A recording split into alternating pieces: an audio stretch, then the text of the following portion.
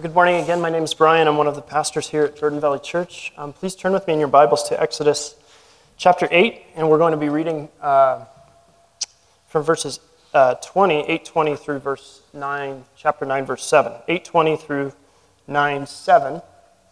This is God's word.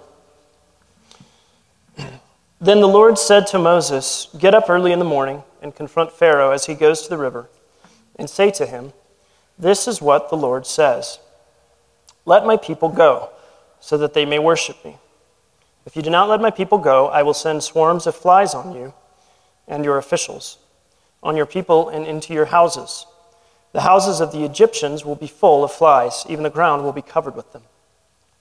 But on that day I will deal differently with the land of Goshen, where my people live.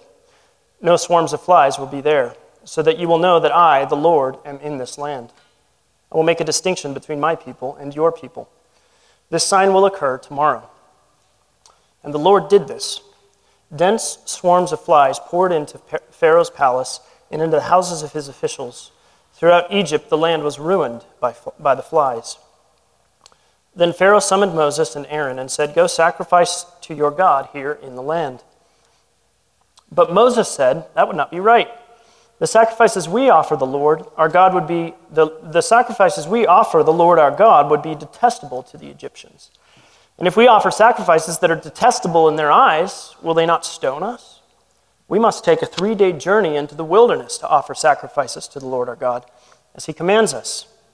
And Pharaoh said, 'I will let you go to offer sacrifices to the Lord your God in the wilderness, but you must not go very far. Now pray for me.' Moses answered, 'As soon as I leave you, I will pray to the Lord, and tomorrow the flies will leave Pharaoh and his officials and his people. Only let Pharaoh be sure that he does not act deceitfully again by not letting the people go to offer sacrifices to the Lord.'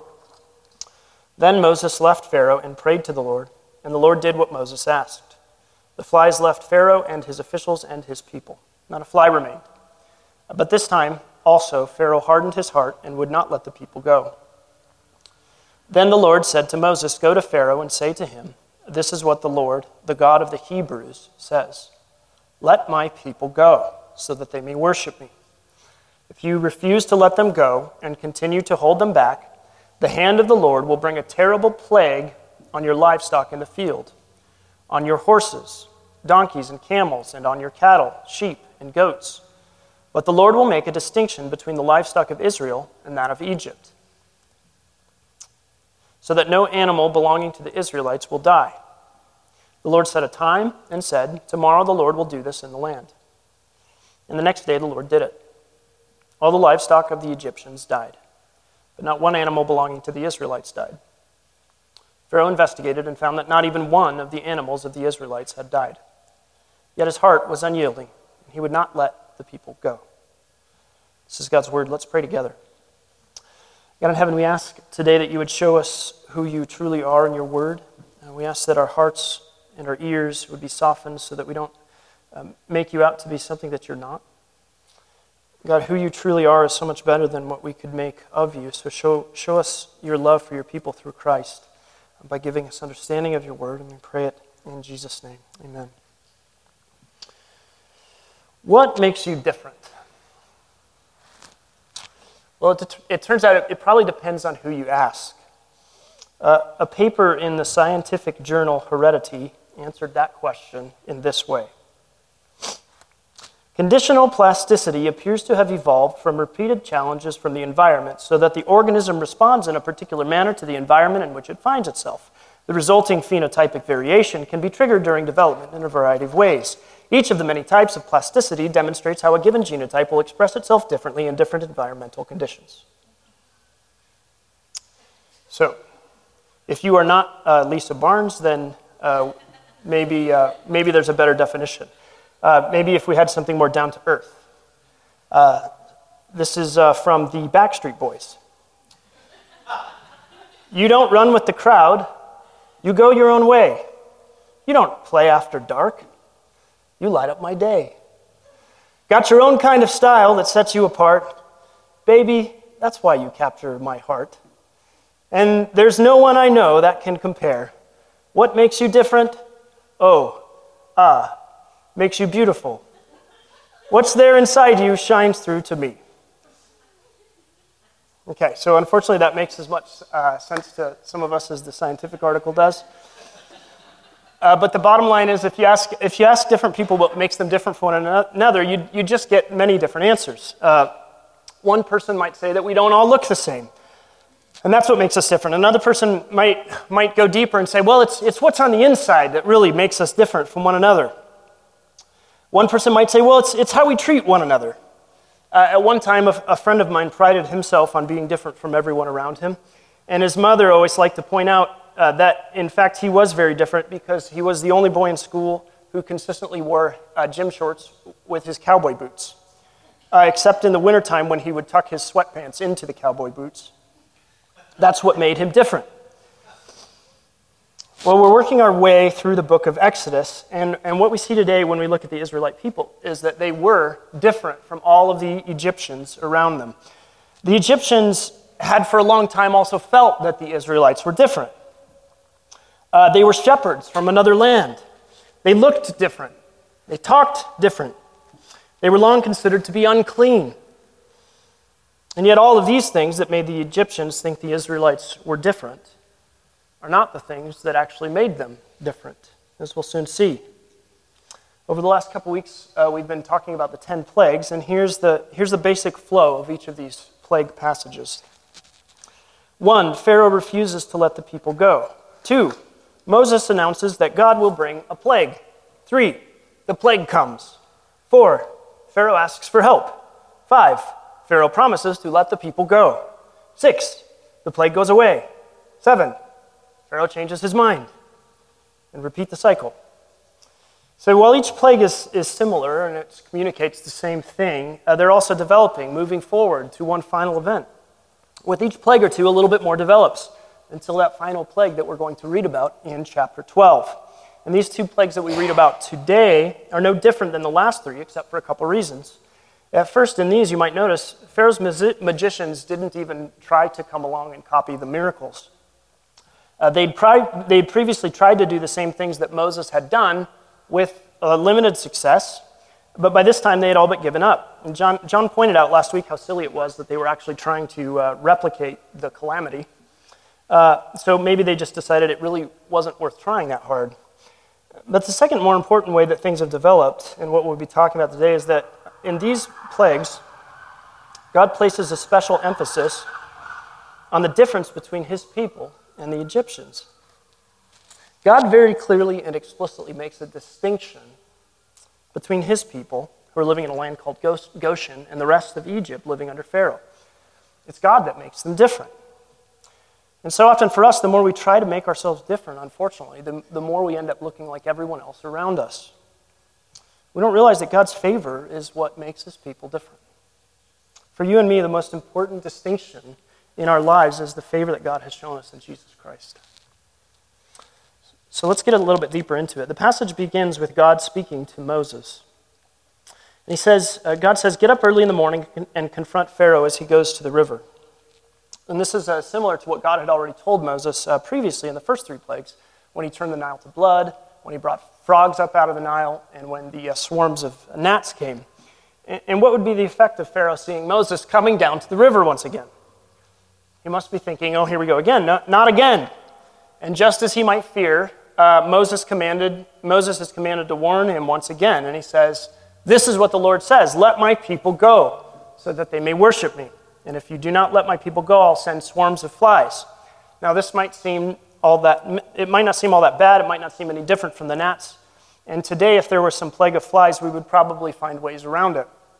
Because on most of our houses, we can shut the doors. We could shut the windows and keep the flies out. But see, in Egypt at this time, first of all, there's no central air conditioning. So you needed to get the air flowing. And so you had to have the windows open all the time. There was nothing covering windows. There were no screens. And so if the flies came about, they would probably fill the house before you had a chance to grab all of the blankets and rugs that you had and try to cover the windows up. So this could get pretty bad. But not only that, these were probably not normal flies. The Hebrew word most likely refers to huge swarms of various kinds of biting and non-biting insects. There's actually a different Hebrew word for houseflies than what is used in this passage. So these flies are probably much worse And when they came around, they were covering the ground, it says. So that it'd be difficult to walk around without crunching all the bugs underneath your feet. And as disgusting as the dead frogs were, dead bugs everywhere are even more difficult to clean up, right? Well, why is God doing this? He's making Pharaoh bend until he lets the people go, right? So that they can worship him. And this is one of those instances where he says, so that they may worship me, where the word worship is not as useful as we often think. We often use the word worship as if it just means go to church, sing songs. But really, it's a simpler word than that even, than just go to church. It's a word that just means to serve or to work. And that's one of the reasons why we ask those questions at the beginning of membership or baptisms about how you will serve at Jordan Valley Church, because using your hands is part of your worship, as much as using your mouth to sing songs. So the people have spent their whole lives here serving Pharaoh, and now God's telling Pharaoh that they need to leave and serve him. It's almost like this, like Pharaoh had found God's wallet in the wilderness and picked it up and started to spend the money. And God comes along and sees that Pharaoh has his wallet and says, hey, that's mine, give it back. It's not your wallet, it's handed over. We might think that after a while of seeing these plagues too, Pharaoh would say, well, there's been 3 times now that Moses says something and it's come true. And I know that Moses isn't speaking for himself, so I should probably just do what he says, right? It's a logical thing to do, but that's not what Pharaoh does. He never responds to the warning. He only responds to the plague. He can't admit he's wrong. Why? Because to admit he's wrong is to admit that he's not in control. And if you think you're divine, like Pharaoh did, it's actually not a good look to admit that you're not in control.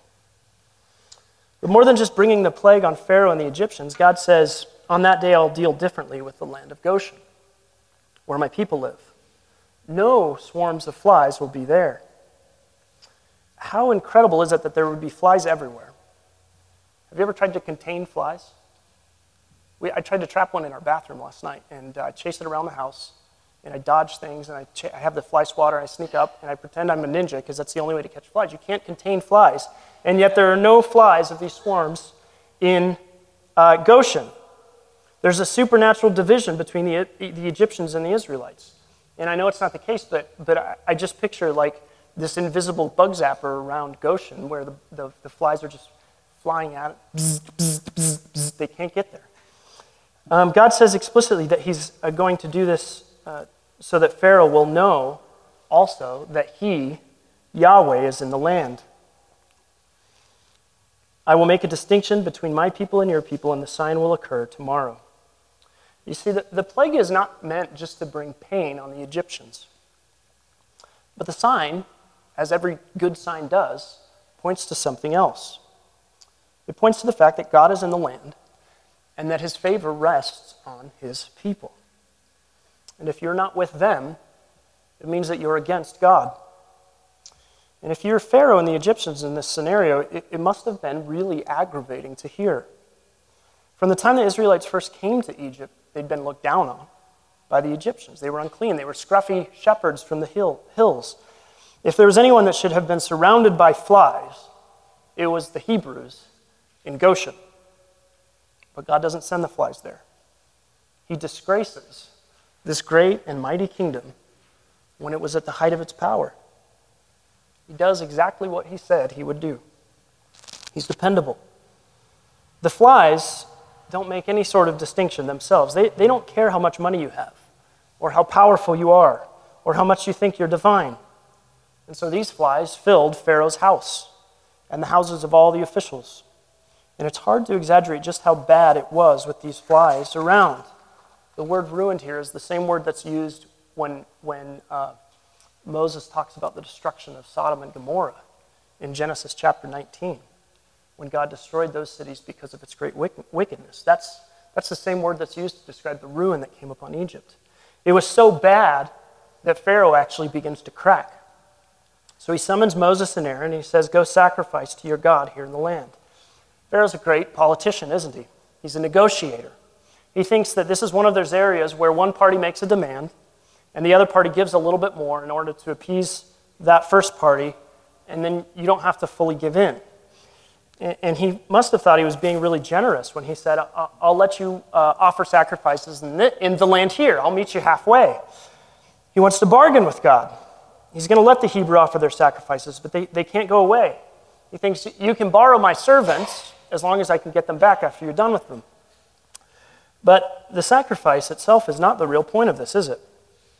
The point of it is for God and his people to leave service to Pharaoh in Egypt and serve him in the land that he'd promised to Abraham. So this seems like a pretty good concession to Pharaoh. If for some reason the Hebrews have been prevented from worshiping and offering sacrifices up till this point, what's the real harm in allowing them to do it now? He thinks he's found a way to end the plagues without losing domination over the people. But there's also another distinction that arises in the verses. Moses answers Pharaoh by saying that the Israelites' sacrifices would be detestable or an abomination to the Egyptians. The animals that would be sacrificed were sacred to the Egyptians, and the Egyptians would be so offended by the sacrifices and that these unclean Hebrews were making the sacrifices, it would just push the Egyptians over the top, Moses says, and they would stone the people. And so his reply to Pharaoh is, if you let us go into the wilderness to make a sacrifice, it's true, yeah, you're going to lose us. But if we stay here in the land and make the sacrifices, you're going to lose us anyway. You'll just kill us yourselves. What Pharaoh doesn't understand is that the sacrifices themselves don't mean anything without the service. Sacrifices to one God while in service of another are actually meaningless, because people cannot serve two masters. Jesus would himself point that out much later. In a way, Moses is saying that even the Egyptians recognize this. Yahweh, the God of the Hebrews, was not trying to make a compromise between Pharaoh's gods and himself. He was putting the Egyptian gods to shame. Beyond how illogical the compromise is, Moses says that they have to make a 3-day journey to offer sacrifices to the Lord our God as he commands us. And the as he commands us is really at the heart of the issue. Pharaoh is not the one who gets to decide how Israel worships. It's God that decides that. And Pharaoh cannot think that he controls something that he cannot control. He's not in charge. God created all things, including the land of Egypt, and he's the one who gets to decide how his people worship him. To allow the people to worship in the land of Egypt would be a deception for Pharaoh, making him think that he was sovereign and that he ruled over Israel and their God.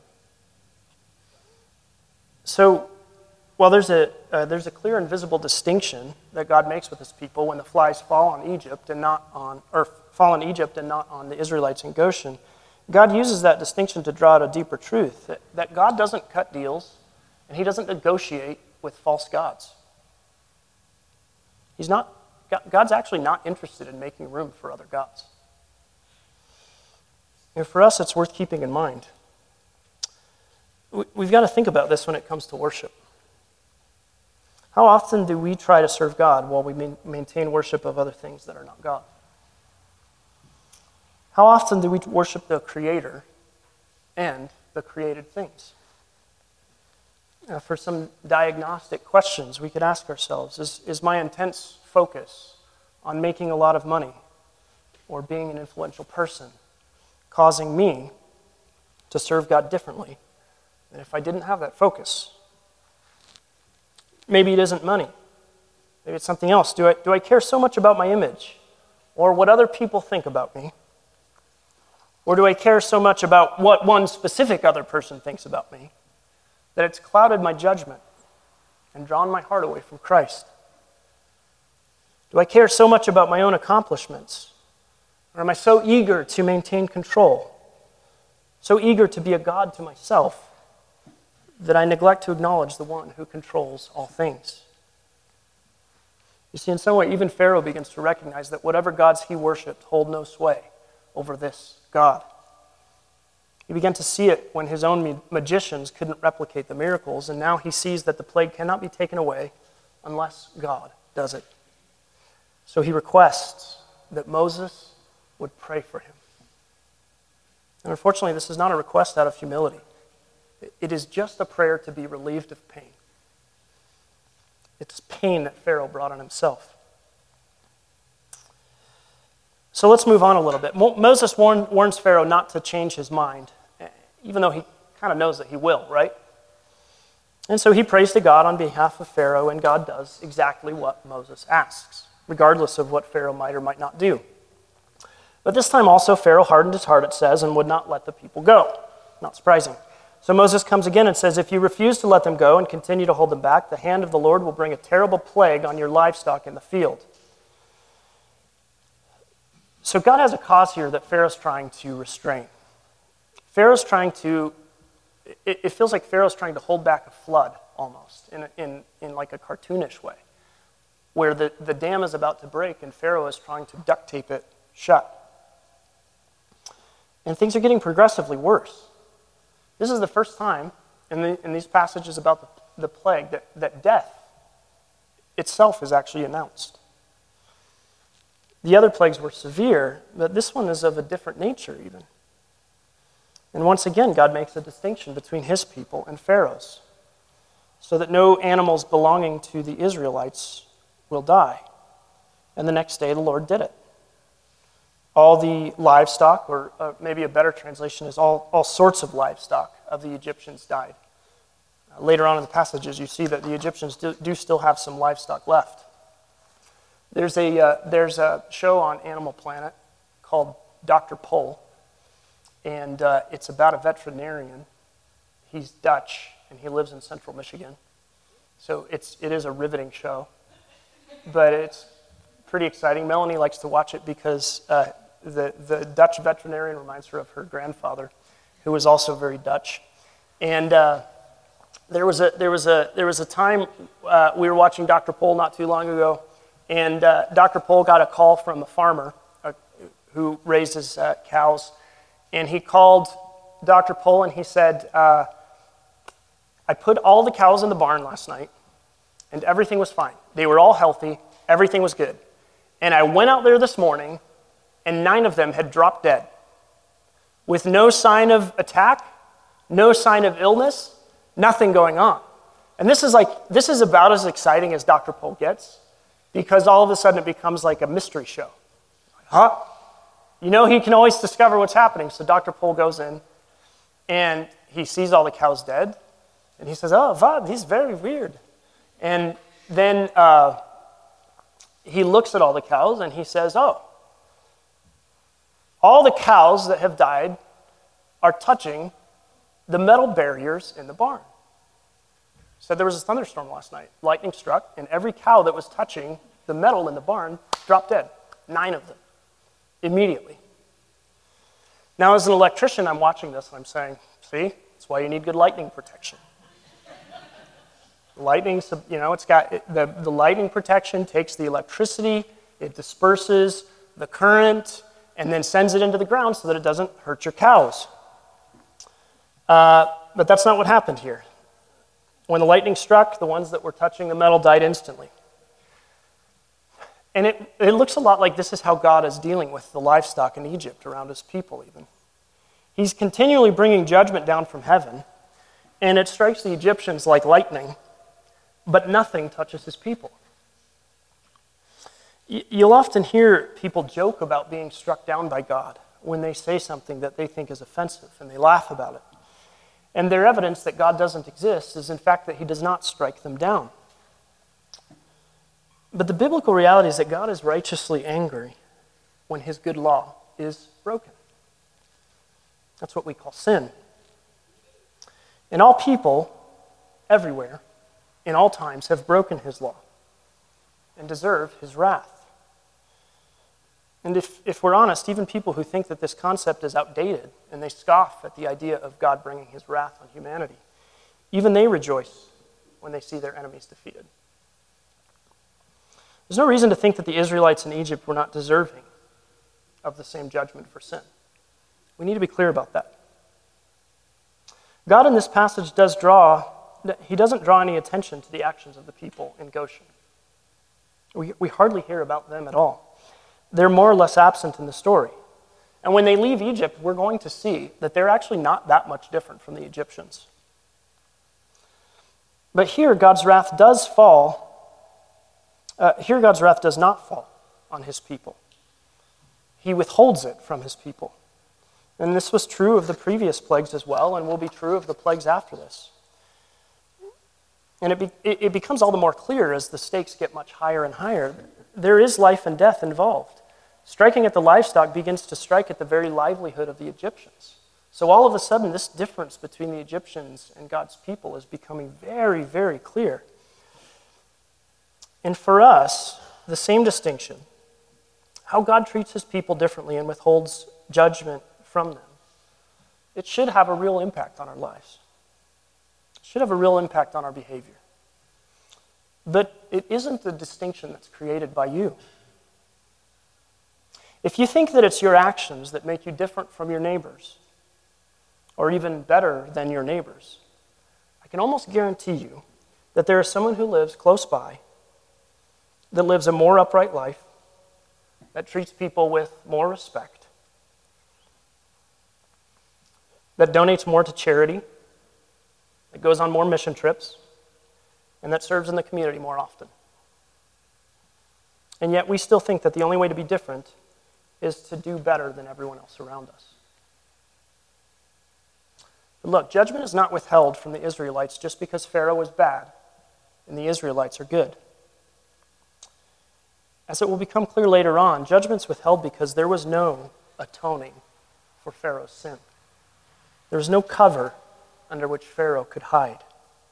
There was nothing to stand between Pharaoh's hard heart and God's righteous judgment.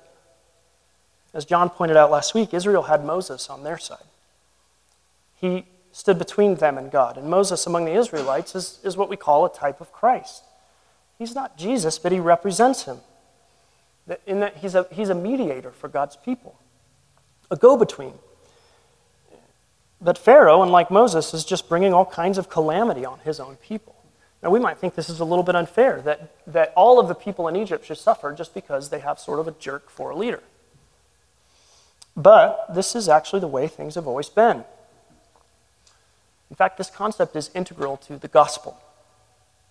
So Paul in Romans 5 points out, when Adam sinned, sin entered the world.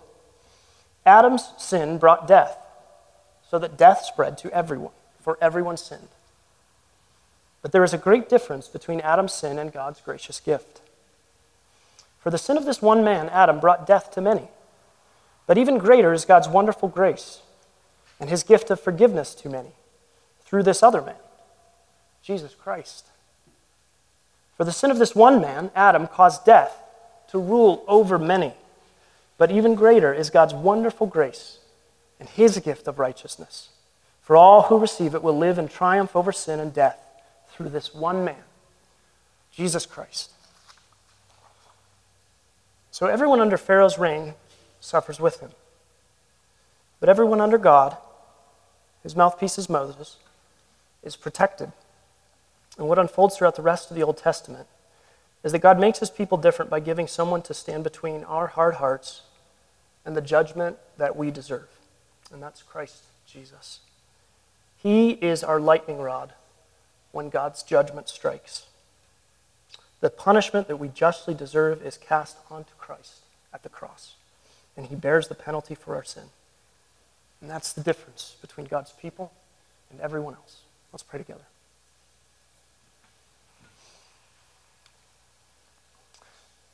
Father, we simply ask that you would take the truth of your word and apply it to our hearts, and that we would rejoice to know that we are your people, not because of what we have done, but because of what you have done on our behalf, Lord. Give us faith by the strength of your Holy Spirit to believe it more and more every day, and to show it to our neighbors, Lord. We pray it in Jesus' name. Amen.